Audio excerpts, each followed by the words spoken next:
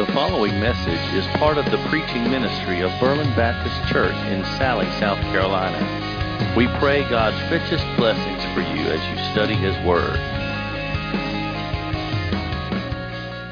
So today we're going to start off in a new minor prophet, just for this week and the next two, a total of 3 weeks through this minor prophecy of Zephaniah. And I know it's kind of maybe an often overlooked part of Scripture, but it's very interesting the way it relates so well to things that are going on in our world. I know that maybe everybody has different thoughts on different the circumstances we're in right now with the news and the things going on in the culture with this virus and different concerns that we may have. And I know today, too, we are doing things a little differently here. And anytime we do things differently, it can be difficult to adapt sometimes. So I thank you so much for being so open to be able to deal with sudden changes like that. I know sometimes that's not an easy thing to do. So I do appreciate that. I just appreciate this church family so much, just because of the spirit that exists here. I know not everyone. I don't know if you're aware of this, but not everyone else around, even this community, much less our country, not everyone has a fellowship like this. So I really want you to take a moment just to remember, if it's just for a moment today, just remember what a gift and a privilege this is to be here in this church. And it's such a family. And not everybody enjoys that. So we should be very thankful to God that we're privileged to be here with this church at this time. And so today we want to talk about Zephaniah a little bit and his message that he had to God's people in Judah. As I mentioned on Wednesday night, I kind of did a little bridge to give us some context into what is happening here. Now, we just got finished with kind of a sequel to Jonah, right? We went through Nahum and that minor prophet and his message to the same city of Nineveh that Jonah went to preach to. And then we saw the different outcome. Well, here's what's interesting about this particular prophet.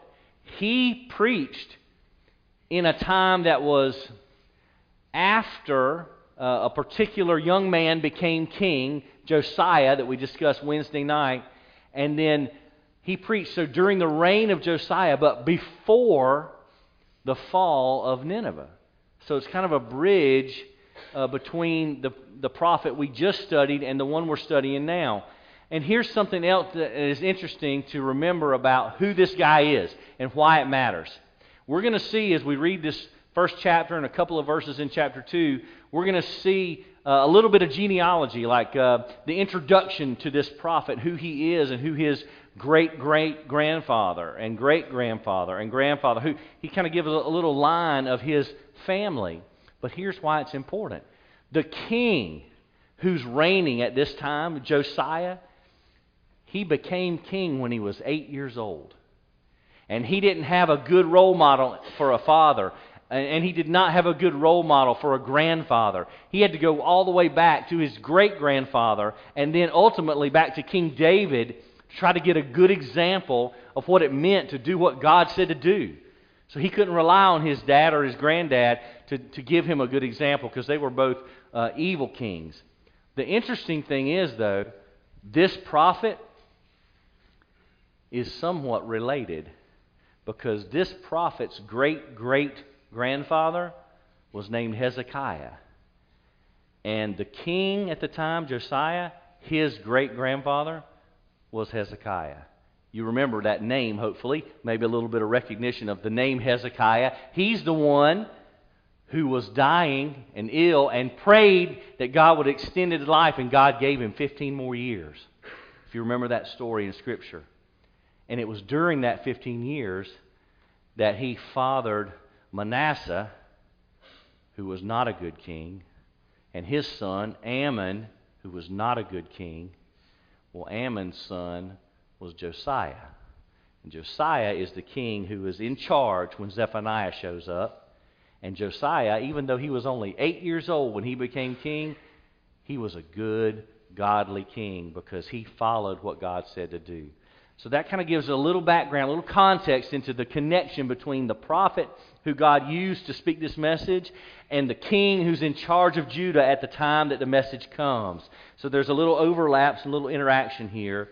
The time is roughly between 629 639 BC. That's when we are in the time period. And if you remember from last week and the week before, Nineveh would fall right after 620. So it's right before that. And so that's who's in charge. That's who God sends here, Zephaniah, to speak to God's people. But the message is really, really specific.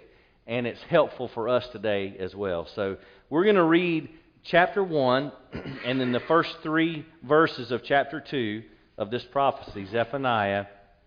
And I pray that God will show us how it relates so closely to our lives, our culture, and how we can live for God today. So if you would follow along with me as I read Zephaniah beginning in chapter 1, verse 1. Here's what God's Word says.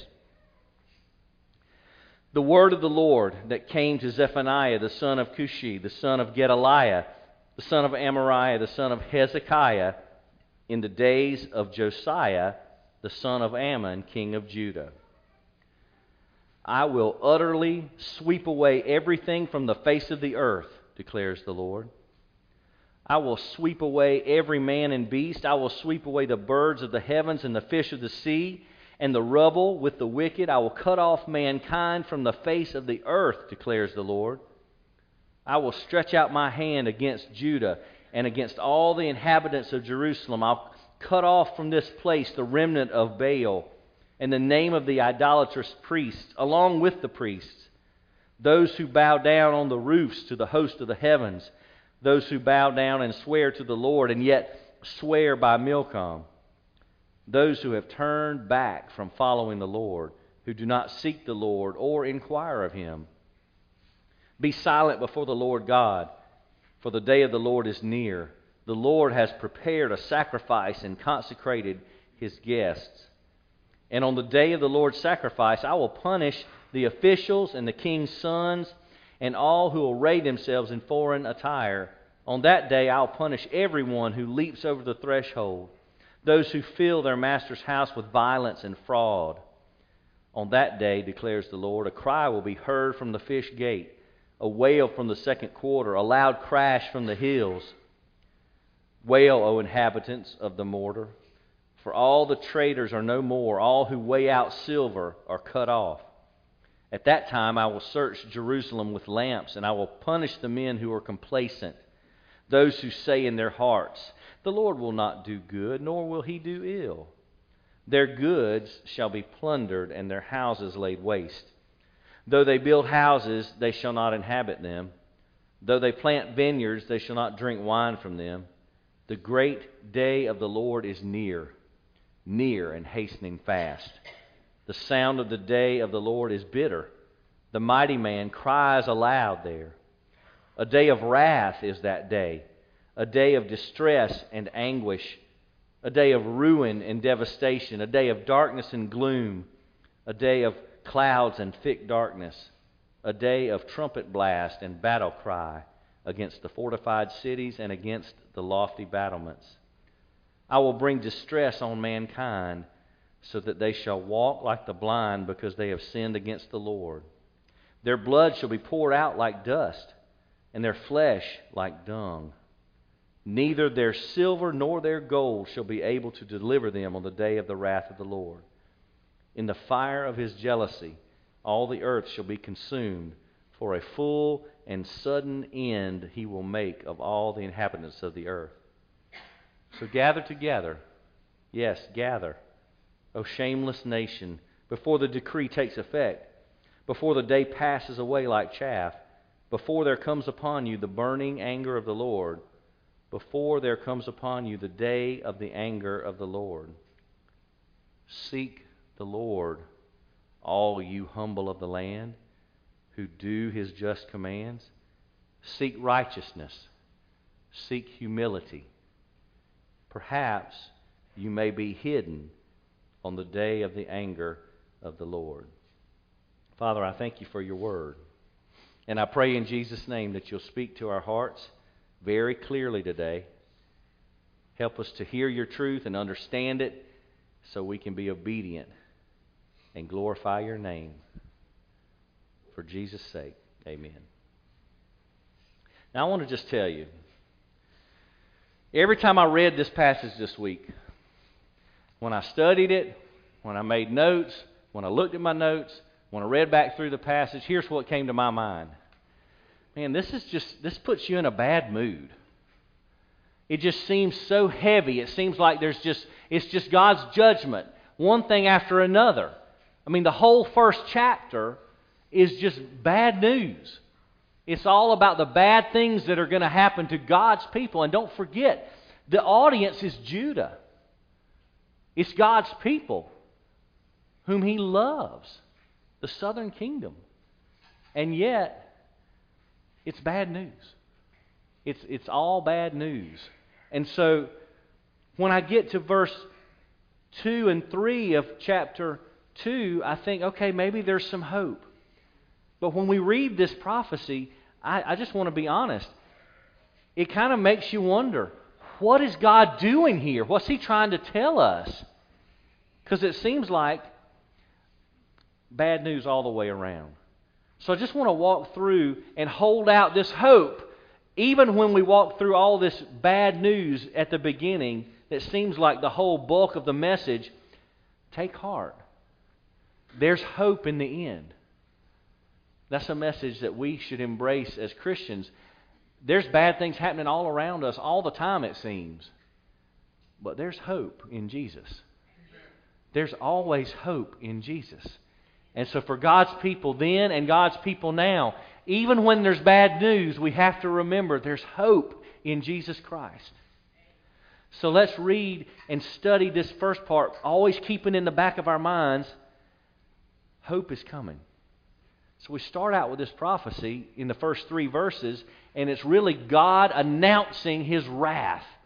The first verse is about who's talking. It gives you a little genealogy, as I told you before, the connection between who is Zephaniah as the prophet and who's in charge, Josiah, the king at the time, and who's the connection between those two. Hezekiah, way back, the great-great-grandfather of the prophet and the great-grandfather of the king. And so the word of the Lord comes to Zephaniah, and after he establishes who he is, just look at the wrath that's coming, the complete destruction. And you look at verses 2 and 3, I mean, the message is bad. I'm going to sweep everything away from the face of the earth. I mean, that's pretty complete, right? You think about God's message of, I'm just going to destroy everything. It reminded me of Noah and the flood. I'm going to wipe everything off the face of the earth. Nothing's going to be excluded. He says, man and beast, birds of the heavens, fish of the sea, the rubble with the wicked. I'm going to cut off mankind from the face of the earth. Now that's a bold statement. And then remember, who's the audience? God's people. So let's pause for just a moment before we go from verse 3 to verse 4, because God has announced His wrath. But let's pause real quickly here and just say this. Isn't it normally God announcing His wrath against other peoples, other nations, people who are not His own? Because right here, remember the audience, Judah. This message is to God's people. Why on earth would God be telling His own people, I'm going to wipe you off the face of the earth? Does that cause anyone a little bit of confusion? Because I have to tell you, when I first read it, I was a little confused. What did they do? What did they not do? Why have they garnered the judgment and wrath of God to that extent? This is God's people. This is not another pagan nation. This is God's people. Why is He so angered at them? And so I just kept reading. Because the announcement of wrath was just the beginning verses 1 through 3. Number 2, God explains His anger. Beginning in verse 4, God says He's going to stretch out His hand against, listen, Judah and all the inhabitants of Jerusalem. It's God's home base. He's going to stretch out His hand against His own people, the people whom He loves. He's going to punish them. So here's what it made me think of. There's a passage in the New Testament in Hebrews chapter 12 that shows us a picture of a father's discipline. So I'm just going to, you can mark your place. You don't have to turn there with me. I'll give you the reference. It's Hebrews chapter 12, beginning in verse 5, and I'm just going to read you a few verses, but I want you to just get this in your mind. Remember, God's punishing His people. So in Hebrews chapter 12, a godly father, here's what we read beginning in verse 5 of Hebrews 12. My son, do not regard lightly the discipline of the Lord, nor be weary when reproved by Him. For the Lord, listen, disciplines the one He loves,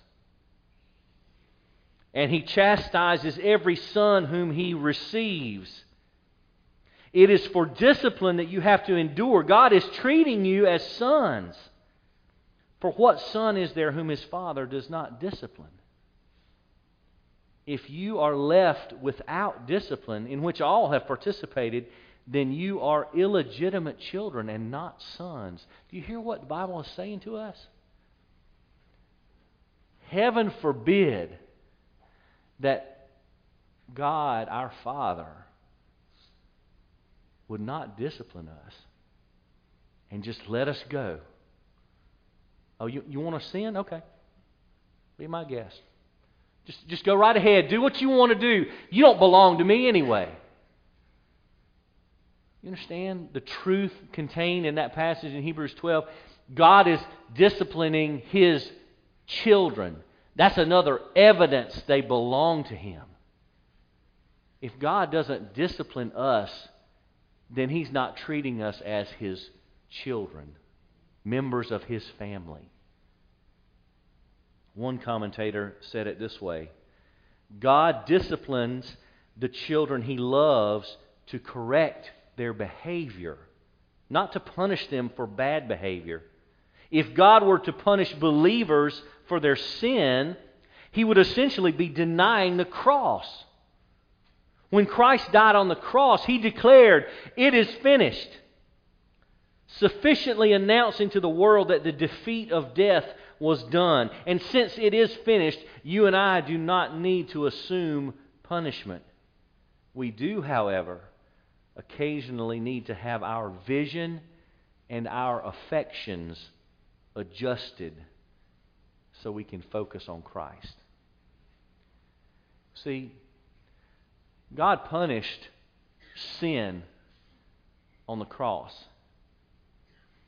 So when God disciplines His children, it's not the same as being punished for bad things. It's being punished to correct and redirect where we're going so we will go the right direction, following God. So God tells His people there are several categories in which I'm going to level this punishment, this correction, if you will. First of all, in the area of religion. The Bible says He's going to cut off the remnant of Baal. When you look in the text here and you see this evidence of idol worship, verse 4, I'm going to cut off from this place the remnant of Baal, the idolatrous priests. So He's not only going to get rid of the names of the priests, but the priests themselves. He's going to get rid of those who bow and swear to the Lord and at the same time swear to an idol. There's a divided allegiance, not full devotion. He's going to get rid of those who have turned back from following the Lord, or those who have not sought the Lord or inquired of Him. So in the area of religion, there's correction that's needed. They've wandered off the reservation a little bit. They're not serving the Lord, fully devoted to Him. He's also going to address their social customs. So He says to them, verse 7, "Be silent before the Lord God. The day of the Lord is near. That right there, honestly, that phrase ought to be enough to have us kind of take note a little bit. The day of the Lord is near. We talked about it in Sunday school this morning. We don't know when that's going to happen. There's an unknown element to when Jesus is coming back. We know He's coming back. We just don't know when. Well, guess what? If we don't know when, it could be tomorrow. Could be next week. Could be next year. Could be 100 years from now. But we don't know. You know what that tells me? Preparation is important. I need to be ready because I don't know when He's going to show up. So I need to always be ready. God says He's going to punish the princes, the sons of the kings. He's going to punish all those who leap over the temple threshold and treat it flippantly, filling the house of their Lord with violence and fraud. So here's a question. I wonder what Zephaniah would say about our customs today. You know, sometimes it seems like we imitate the world in so many ways instead of what the Bible tells us, be imitators of God as beloved children in Ephesians 5. We imitate the world. Could it be that we don't really want to be so closely identified with God as His children? Could it be that it's more comfortable for us in the world if we blend in with the people in the world? So we don't want to be different. We don't want to be singled out. We don't want to be separate. Even though the Bible says in 2 Corinthians 6, come out from their midst and be separate. How are we going to... Let me ask a question.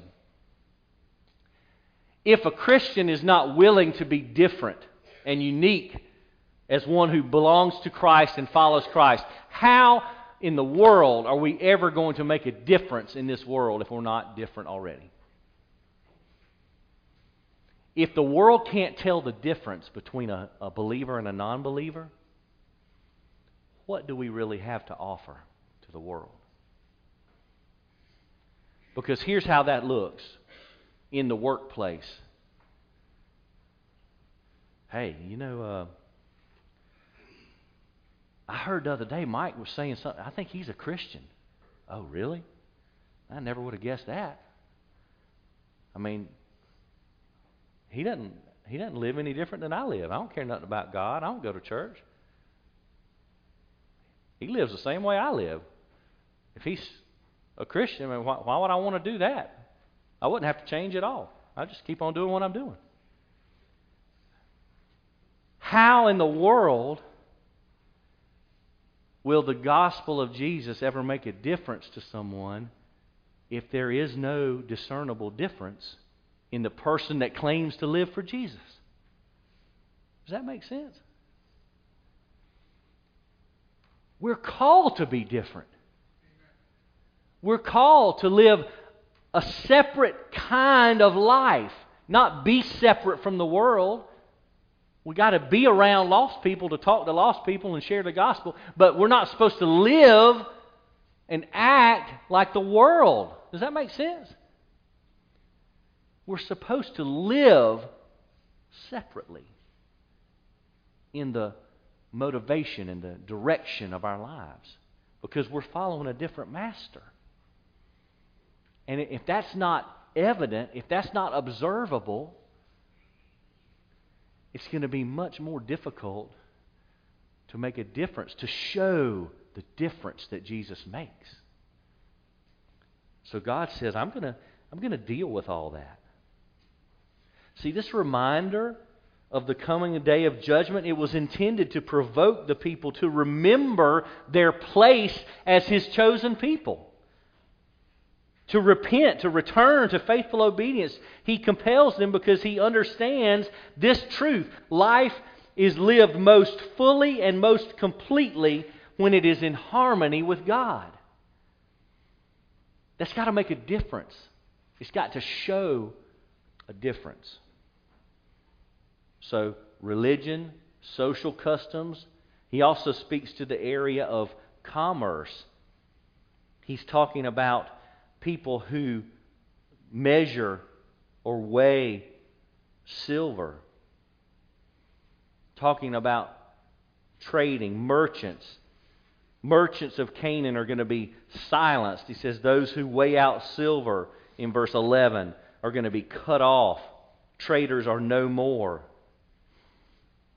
Injustice and corruption in the business world, a corrupt political system, a corrupt judicial system. Well, that doesn't sound anything at all like our current day, does it? Sarcasm intended. This was written 2,600 years ago.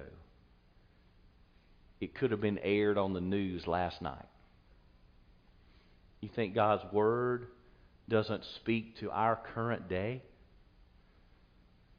A corrupt political system, injustice and corruption in the business world, corrupt legal system, corrupt buyers and sellers, merchants that are going to be silenced, those who weigh out silver. How about the final area that God speaks to in this particular part of the prophecy? A common life of indifference. You know, there's this corruption in all these areas, spiritually, socially, legally, in the business world. But this indifference that seems to be overarching everything, surrounded by a corruption this great, that's bringing on this level of judgment by God, and yet the people just seem like they're unconcerned. Like it's no big deal. You ever heard that phrase, ignorance is bliss? Here we are. Ignorance is bliss. People denied the certainty of judgment or accountability. You see it in verse 12. Those who say in their hearts, well, the Lord's not going to do good. He's not going to do ill. He's not going to do anything. He's unconcerned. So the people don't even understand the reason for the wrath and anger and judgment of God. They don't even see that there's anything wrong at all with their lifestyles. People might scoff at things like this, but if they do, it's only because they are willfully ignorant. I read one commentator on this particular area of this passage, and here's what he said. There is a high accountability for those who claim the name of God, yet do not reflect Him in their lives. The prophet wants them to be aware that to embrace God's name, but then to reject God's character, is to defame the name of God.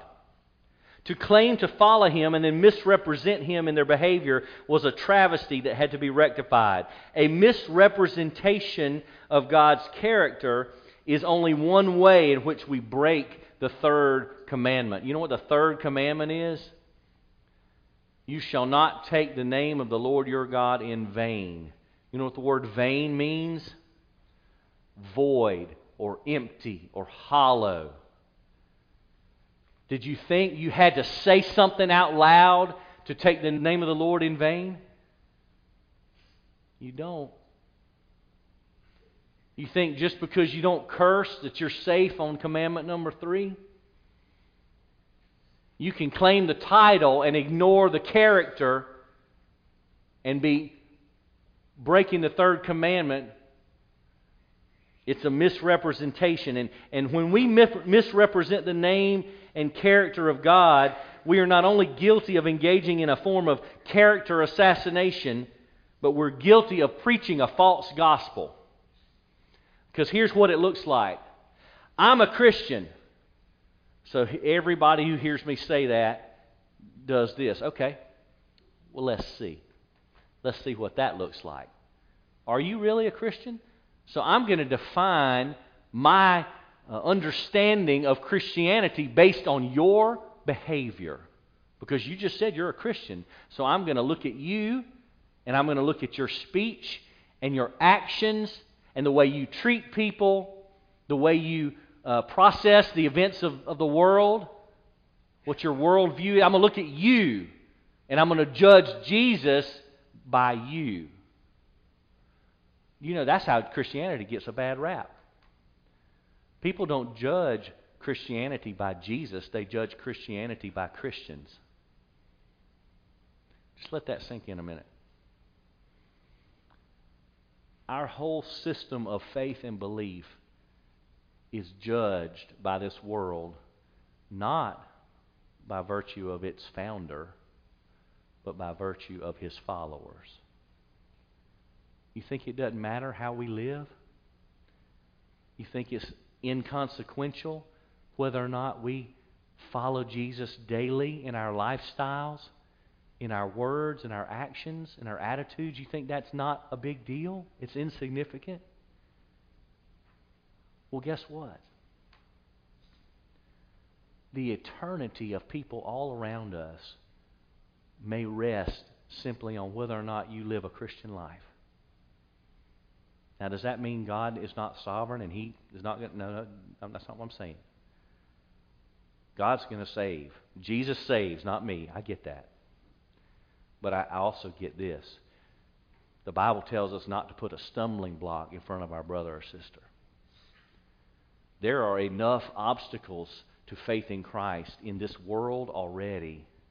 A Christian should not be heaping them up in front of people at the same time. It matters. It matters how we live. It matters what we say. It matters what our attitudes demonstrate. In 2 Peter chapter 3, the Apostle Peter wrote these words, "Since all these things are thus to be dissolved, what sort of people ought you to be in lives of holiness and godliness, waiting for and hastening the coming of the day of God, because of which the heavens will be set on fire and dissolved, and the heavenly bodies will melt as they burn." What type of people ought we to be? If we know Jesus is coming back, we know all this is happening, how should we be living in the meantime? Folks, it matters.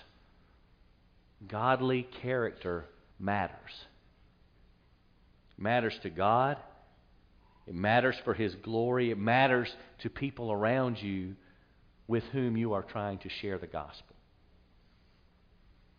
The end of chapter 1,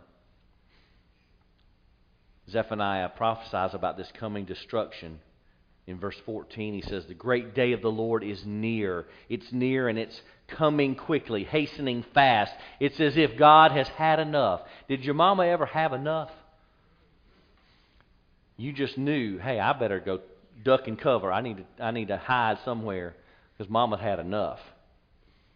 Something bad's about to happen. Well, guess what? God will not strive with man forever.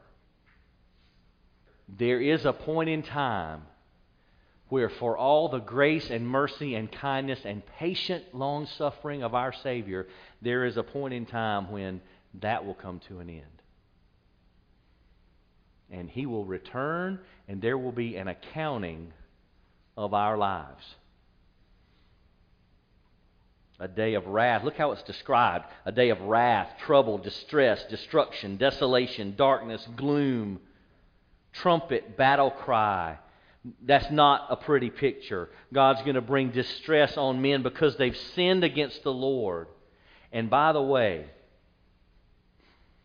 verse 18, Warren Buffett, Bill Gates, Donald Trump, Mike Bloomberg, fill in the blank with your favorite rich guy. Read verse 18. "Neither their silver nor their gold will deliver them on the day of the wrath of the Lord." You think you're going to have a bargaining chip big enough to head off your personal accountability before God Almighty when we will all stand before the Lord and give an account? There is no bargaining chip except for one. His name is Jesus Christ. If you are apart from Christ, you have nothing to say. No amount of wealth, no level of resources, no heap of good deeds will save you if you are apart from Jesus Christ. And that's just the truth. So when this might seem extreme, it's important to remember the motive here. What is God's desire for His people? Repent, return, be restored. That's always the motive. So it might seem extreme, but God understands that His people love other things more than they love Him. So He systematically starts to eliminate the things they love, even their own lives, in an attempt to capture or recapture their attention, to see their affections pointed back in His direction. You see, we don't come to God to get His blessings. We come to God to get God. We come to Christ to get Christ. All those other things, those are extras. Those are fringe benefits. We don't seek the face of God because He's going to open His hands and give us a bunch of stuff. He's the gift. God is the gospel. See, this very truth is what makes the cross so majestic. It's like an intersection of justice and grace all at the same time. The fact that God would allow His Son to die on the cross shows His justice, because sin is punished. The fact that God would allow His Son to die on the cross for me, that's His grace. He punished sin, but it wasn't just in a vacuum. He punished my sin. He forgave my sin. See, the punishment that was handed down wasn't just to satisfy His requirements so the legal system would be intact. It was so that I could be forgiven. I could be in right relationship with my Creator. I could be restored. I could spend eternity with Jesus. That's amazing grace. So how does this end? Why is this so important? When you get to chapter 2 in the first 3 verses, there's a call to gather together before the day passes, before the decree takes effect, before there comes upon you the burning anger of the Lord. Look at verse 3. Seek the Lord. All you who do His commandments, seek righteousness, seek humility. Perhaps you may be hidden on the day of the anger of the Lord. See, here's a truth that we should all remember. It is only through the door of repentance that grace can be experienced. If we're not willing to let go of some things and turn away from some things and turn back to Jesus, we're never going to experience all that Christ died to give us. Does that make sense? We can't claim to follow Jesus and still try to lug all our sin with us. We've got to let that go and turn and go full bore towards Jesus. He's changing us. He's making us more like Himself. And those things don't belong. We have to let some things go. You know what happens when you got stuff in your hands? What can I grab hold of if both my hands are already full? Nothing. See, if I'm going to grab hold of Jesus, I got to let some things go and free up my hands so I can grab onto Him with both hands. That's why He died. That's what He wants. He says, seek the Lord. Seek righteousness. Seek humility. Perhaps you might be hidden on the day of His anger. See, God is just. and His judgment is coming. But He's also loving and gracious, and repentance is the path to forgiveness. Romans 5:8 is a well-known verse filled with truth. God shows His love for us in that while we were still sinners, Christ died for us. You know, it seems like every Sunday for the past 3 weeks or more, for some reason, this same passage in Romans keeps coming back to my mind. I read Romans 5:8, and you know what it made me think of? It made me think of Romans 8. Because Romans 8, chapter 8, verse 1 says, "There is therefore now no condemnation for those who are in Christ Jesus." And I don't know about you, but when I read a passage like this in Zephaniah that's just filled with condemnation and judgment and wrath and anger, I need something that tells me there is now no condemnation for those who are in Christ Jesus. Are you in Christ Jesus today? Are you united with Christ? Do you know Him? Or better yet, does He know you? Because being in Christ is the only hope. Doesn't matter whether it's a coronavirus. Doesn't matter whether it's the sin that will separate you for eternity. Your only hope is in Christ. Let's pray. Thank you for listening to this message from God's Word. For more information on Berlin Baptist Church, we invite you to explore our website at www.berlinchurchsc.org.